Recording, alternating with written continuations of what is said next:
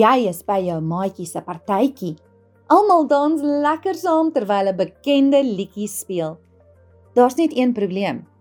Die liedjie se woorde is nie hoe God wil hê ons moet leef nie. Wat doen jy nou?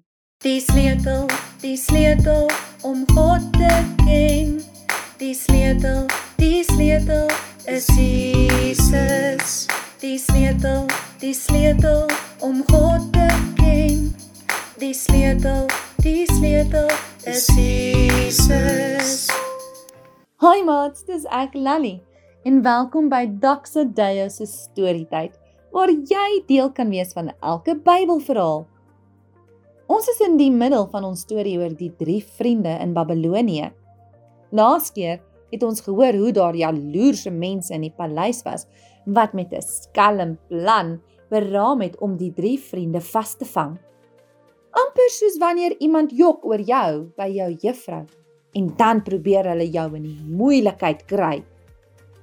Die jaloerse mense het geweet dat Sadrag, Mesach en Abednego lief was vir God en net voor God sou buig.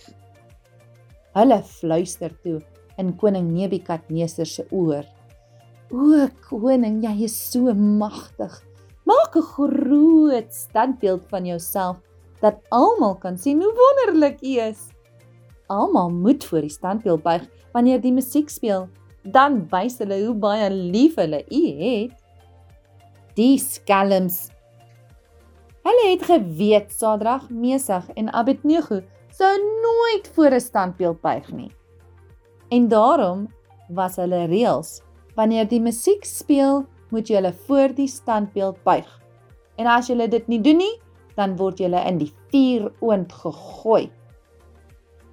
En so het hulle ook gemaak. Hulle het 'n vreeslike groot en warm vuuroond gebou. En as die mense nie gebuig het nie, dan is hulle in die oond gegooi.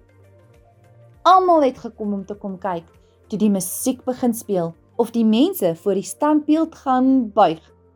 Een vir een het elke mens gebuig. Almal, behalwe, ja, jy's reg, Sadrag, Mesach en Abednego. Dis moeilik om die regte ding te doen, as almal die verkeerde ding doen. Soos wanneer almal dans op die liedjie wat nie mooi woorde het nie, en wat nie is hoe God wil hê ons moet leef nie. 1 Korintiërs 16 vers 13 sê, Wees wakker in die lewe en moenie toelaat dat iemand julle geestelik van balans afgooi nie, want julle glo mos. Kom ons bid.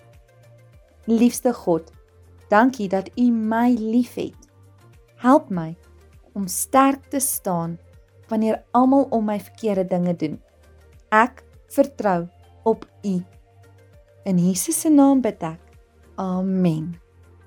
Sadrag, Mesach en Abednego bou nie buig nie. Wat nou? Kom luister môre na ons potgooi om meer te hoor.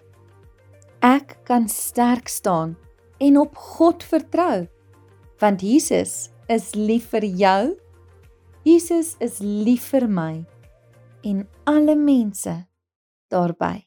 Jesus is lief vir jou.